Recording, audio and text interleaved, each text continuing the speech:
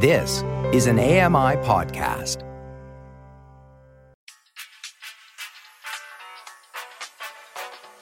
You're listening to the Kitchen Confession Podcast with Chef Mary Mammoliti. What made you fall in love with cooking? I'm going to have to say it was my grandparents and my mom. So both my grandparents were from Italy. They were very into gardening. They had everything you can imagine in the backyard. Whatever they didn't grow, they'd go to the orchards and the farms in Niagara. I have all those memories picking strawberries with my grandma, and we'd ride the tractor. It inspired me because it was always like the sweetest strawberries and the freshest peaches. And growing up, my mom or my grandparents wouldn't be the ones who would buy cherries for $10 a pound. I had to use what I was given. That's Marcella Di Leonardo. She's the author of the cookbook, Bake the Seasons, photographer, recipe developer, stylist, and blogger that's passionate about using local seasonal food that focuses on simplicity. Just yesterday, you released your cookbook, Bake the Seasons. Congratulations. Thank you so much. Now, you've been writing on your blog, Hey Modest Mars, for 3 years or so. Tell me what it was like writing a cookbook for the first time. What was it like going from blogging to cookbook writing? At the beginning, I was so nervous and stressed, thinking it was going to be overwhelming. And honestly, everything went so smoothly in the 6 months that I wrote it. Like I was impressed with myself because it almost felt like I was just speeding up the blog process. So when you're blogging, are you blogging every day? Was it something that you did weekly as opposed to with the cookbook? I would assume it was kind of writing as much as you can. Yeah. So for blogging, when I started, I used to do up to 2 blog posts a week. Mm-hmm.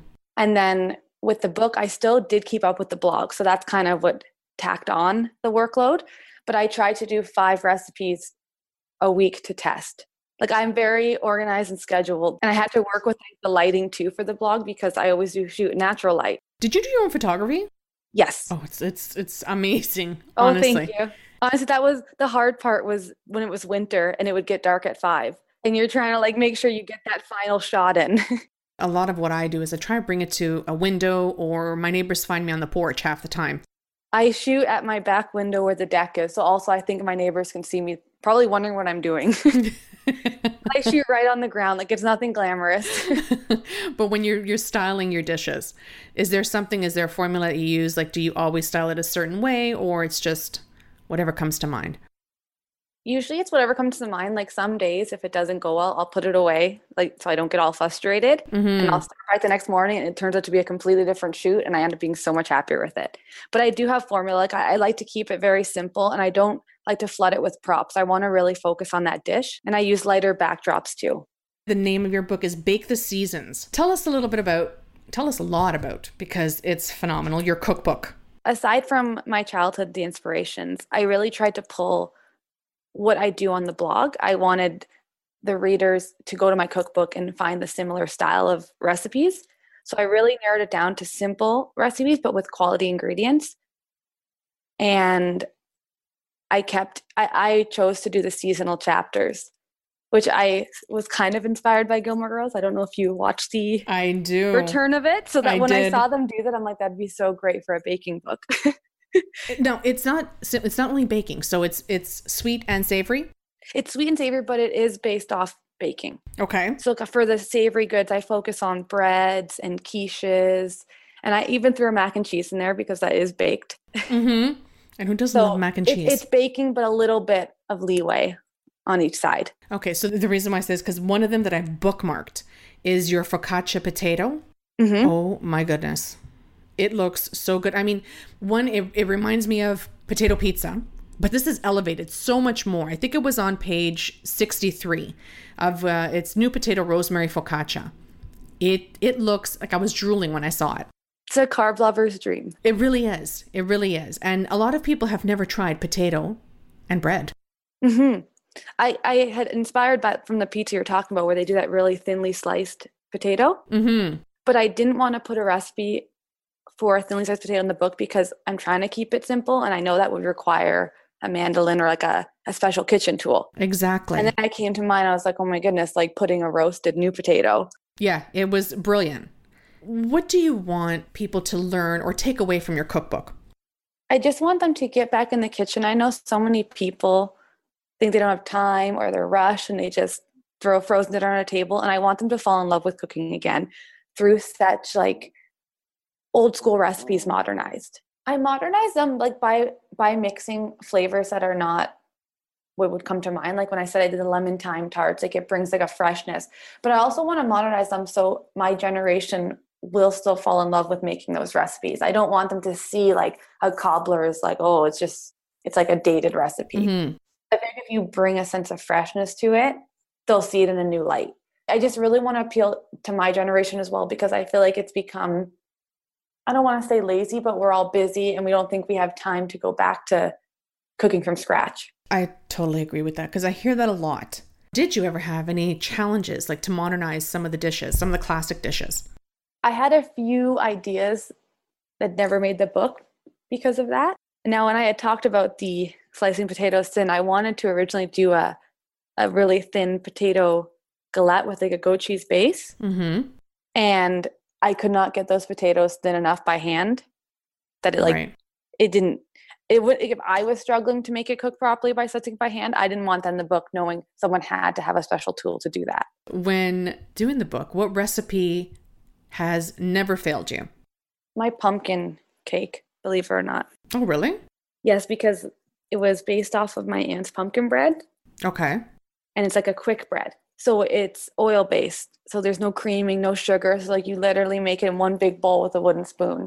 I love recipes when it's just a bowl and wooden spoon. It feels so old school. Mm-hmm. And it just, I don't know. I love mixing it by hand. Like I'm that person who, if I don't have to use a mixer, I'll do it by hand. I even like whip cream by hand and egg whites by hand. By hand. See, and that's what I was going to actually ask you. So, because with indulgent recipes, they can be a little intimidating sometimes to approach them. Like, mm-hmm. With complex ingredients, as tricky techniques. What's the key to simplifying things? I don't want people to have to think they have to have a ton of kitchen tools to do this. Like, honestly, I think one of the only things that really requires a stand mixer would be your frostings mm-hmm. to really whip those. But there is so much you can do with not a lot of kitchen appliances. Like even the stove I got, that was one of my like dream purchases. It's the LeConte, but mm-hmm. It's actually so simplified. There's no like, I don't know, how those new stoves have like thermometers in them and all this stuff I can't even keep up with. This stove is literally like on and off, and it just makes everything so simple to the point where when people come over, they're like, how do I work this? I'm just like, on. Yeah. Because people are used to like 12 settings where you're exactly. like, I don't know which one to put it to. And realistically, we don't use all those settings. If someone does, I applaud them. Yep. Because I know I do not. Yeah, I really try to scale like the directions back just to simplify it. I think if you don't overload it with ingredients and you slowly break down the steps, it's much easier to follow. For the recipes, they're in order of ingredients that you add it. So you won't get lost and like forget to add something to the recipe. It will tell you exactly what to do. Like, do you want to give me an example of one of the recipes? So you've got like spinach and feta quiche. Yeah, so for those ones, like I just tried to break it into layers so people don't get overwhelmed. So like I'll teach you how to make the filling first, let it cool, mix it in with the eggs, and then you'll have your pie crust ready, which you can use store-bought pie crust. I think that's what scares people with a lot of the pastries. It's to make their own dough. And it's funny because the dough is probably the easiest out of the entire dish. It is. It truthfully is. It just, I don't know. People have it in their head that, I can't make pie dough.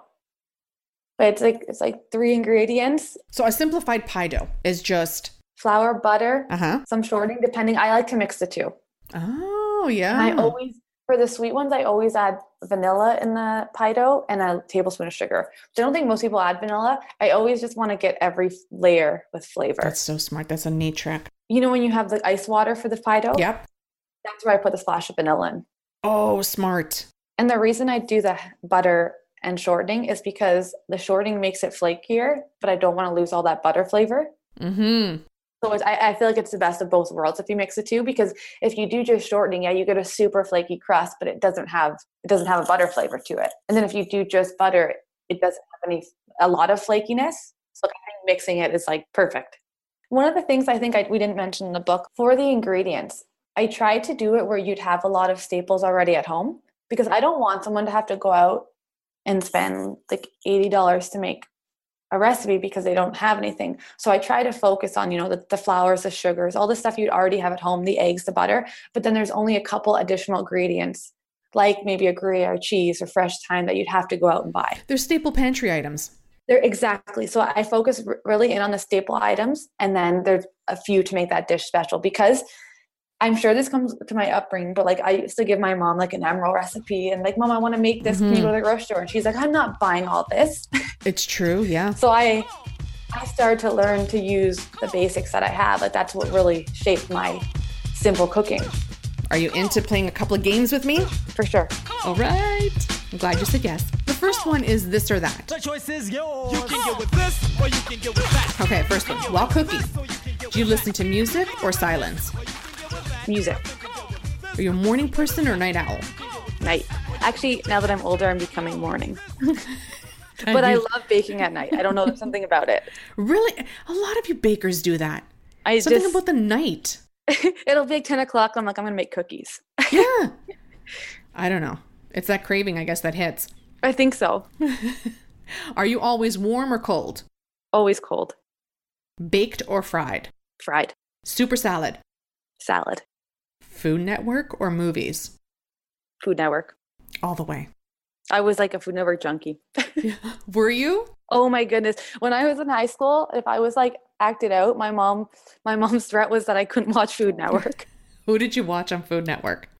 At the time, it was like a whole from like 5 to 8. It was Ina Garten, I love her. Bobby Flay, Mm-hmm. Paula Dean. I watched all of them. Anna Olsen, who actually does live somewhere in my area. Oh, really? Yes. Yeah, she's I love from Anna Niagara Olsen. too.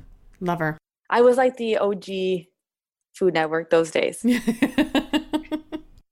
When we're talking about your recipes, and there's so many good recipes in your book, what's the first recipe you can remember trying? To bake? Yes. Apple pie was the first one I wanted to nail. I loved pie.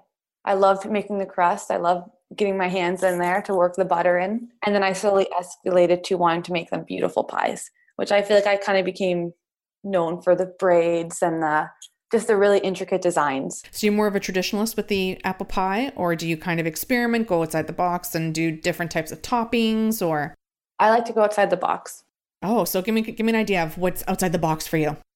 Well, for the book, I did a cheddar apple pie where I put the cheddar cheese in the crust. So it has that like sweet and salty mix. Oh, that's nice. I love salted caramel apple pies. I love crumbles. Mm-hmm. I've done a sage apple pie. Oh, I've never tried that. No, you would never think to put it, but it's so good. Like it just has to be a subtle sage. You can't overload it with the herb. It's just that one thing where people bite into it and there's something different and you're like, it's sage. You're using fresh, I'm assuming. I always use fresh herbs. I did not get the green thumb, but it's one thing I do try to grow. Mm-hmm. Or my mom will plant me like a huge planter full of them. I even had it in the condo, but like she was so proud. She brought this whole planter up of every herb I could dream of. Right. And I knocked it over and I knocked the whole thing. It was like an hour after she left. I'm like, oh no. I just sent her a photo of it on the ground. I'm like, I'm sorry. Well, you tried. A for effort. Yeah, I love growing my own herbs. Have you heard of or seen the indoor herb gardens? Like the micro ones? Yes. I've never tried them. I think I'm going to try it this year. Well, now I can do it in the backyard, but during the winter. Yeah, it's worth having them on hand. And I do dry. So my mom's herbs grow like way larger than mine. She just has a better full sun backyard where it's corner lot and we just don't have the right setting for it. Mm-hmm. So we will dry all her herbs at the end of summer too. Like the oregano we dry. She'll freeze some of the parsley. Oh. I have like little peg rails off my window where I hang them upside down so they can all dry for the winter. You need to do something on drying herbs, because honestly mine was an epic fail last time. Really? Yes. Because I read some stupid Pinterest thing that said to put them in the oven at something temperature and to like slowly dry them out. Yeah, it was not good. It was not good. Yeah, we just hang them upside down for maybe a week or two, and then it's honestly the best oregano. Because like, oh my God, fresh oregano is amazing. And I remember growing up, we would have the dried oregano, but when everyone sees dried oregano now, they think of the container dried oregano. Ours were still on the actual stem and you would just kind of shake it over your dish. For sure, because I feel like oregano is the easiest one to dry. I tie it together with a string and I hang it upside down like near a window so it has sun. What do you say? 2 weeks and it's done, I think. Yeah, I'd say no more than 2 weeks. It looks like pretty decor too. It does. Because I have some flowers I dried as well, just because, like I said, I don't have the green thumb. A lot of my plants inside are like dried flowers or even like succulents I kill. Everyone tells me they're so easy. You know that when they start with they're so easy, it's not. Totally. Have you not been told the same about succulents? Yeah. Like, oh, you can't kill these. And like, oh, I killed every single one. Yeah.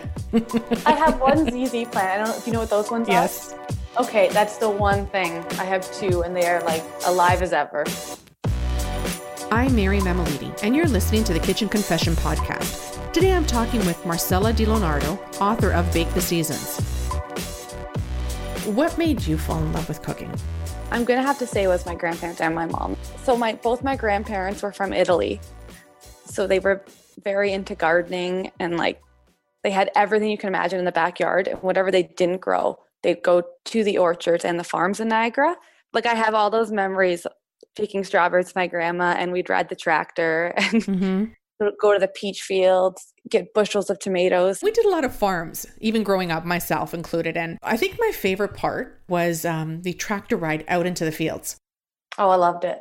For us, it was hilarious. Like it was just, we were bound. I mean, we're city people. I was born and raised in the city. So when you put us on this tractor going out there, was it one of those flatbed tractors? Yes. I'm sure now it wouldn't even be legal. It was just like a slab of wood on the back of a truck and you could fall off if you didn't. And I mean, we were there for hours, and we would eat more than what we would actually put in our bag. Oh, same here. My grandma would always like, you have to taste it first. Then you go to weigh it and you're like, oh yeah, one bunch. Meanwhile, you're walking out with a stomach ache because it's like, I ate so many. Yeah, I mean, that was great. It inspired me because it was always the best produce to use in the baked goods. It was always like the sweetest strawberries and the freshest peaches. And it was also because growing up, it was my mom or my grandparents who would purchase it, and they wouldn't be the ones who would buy cherries for $10 a pound. So it was almost like I had to use what I was given. And it was always what was in season is what I was given. And it's like you love bonding with them through it.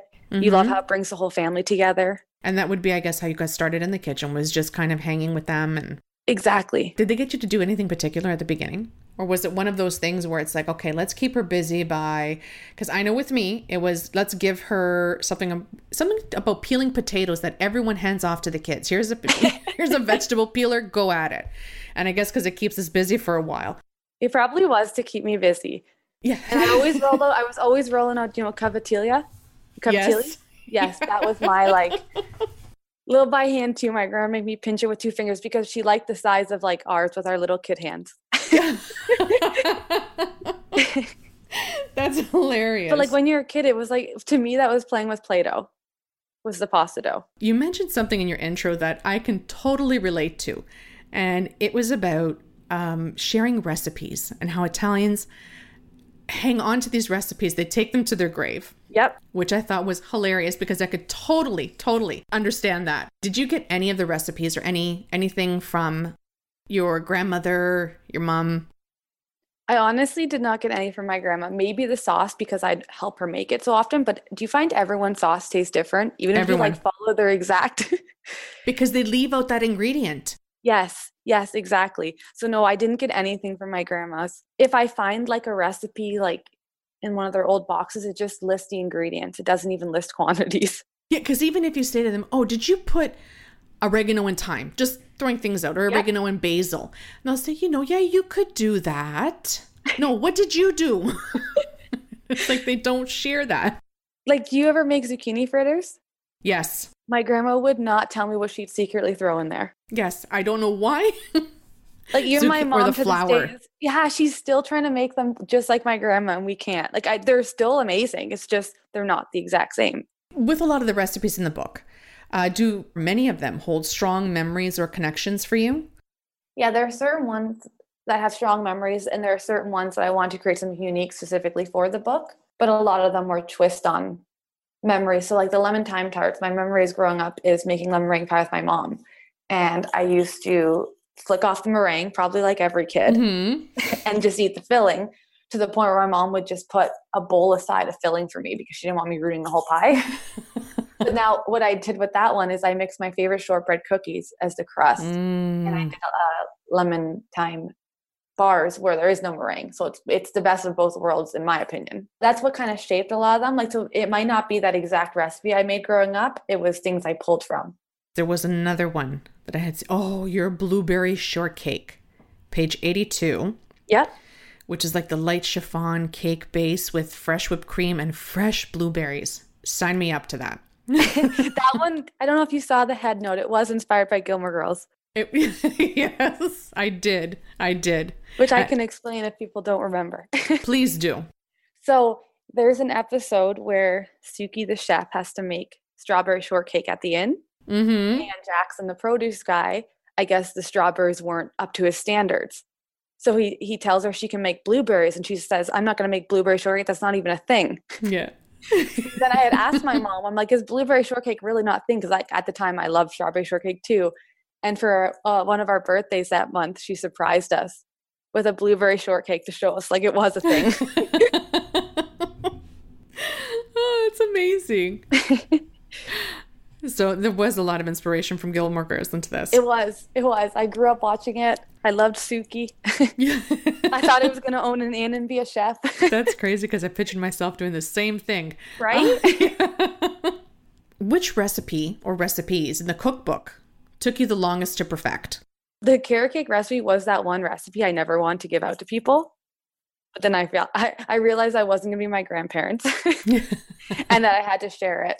There was a lot of years that went to that recipe, like because there was a neighbor who I grew up across from used to bring us a carrot cake, and we would fight for it. Like I would tackle my sister to the fridge for the last piece.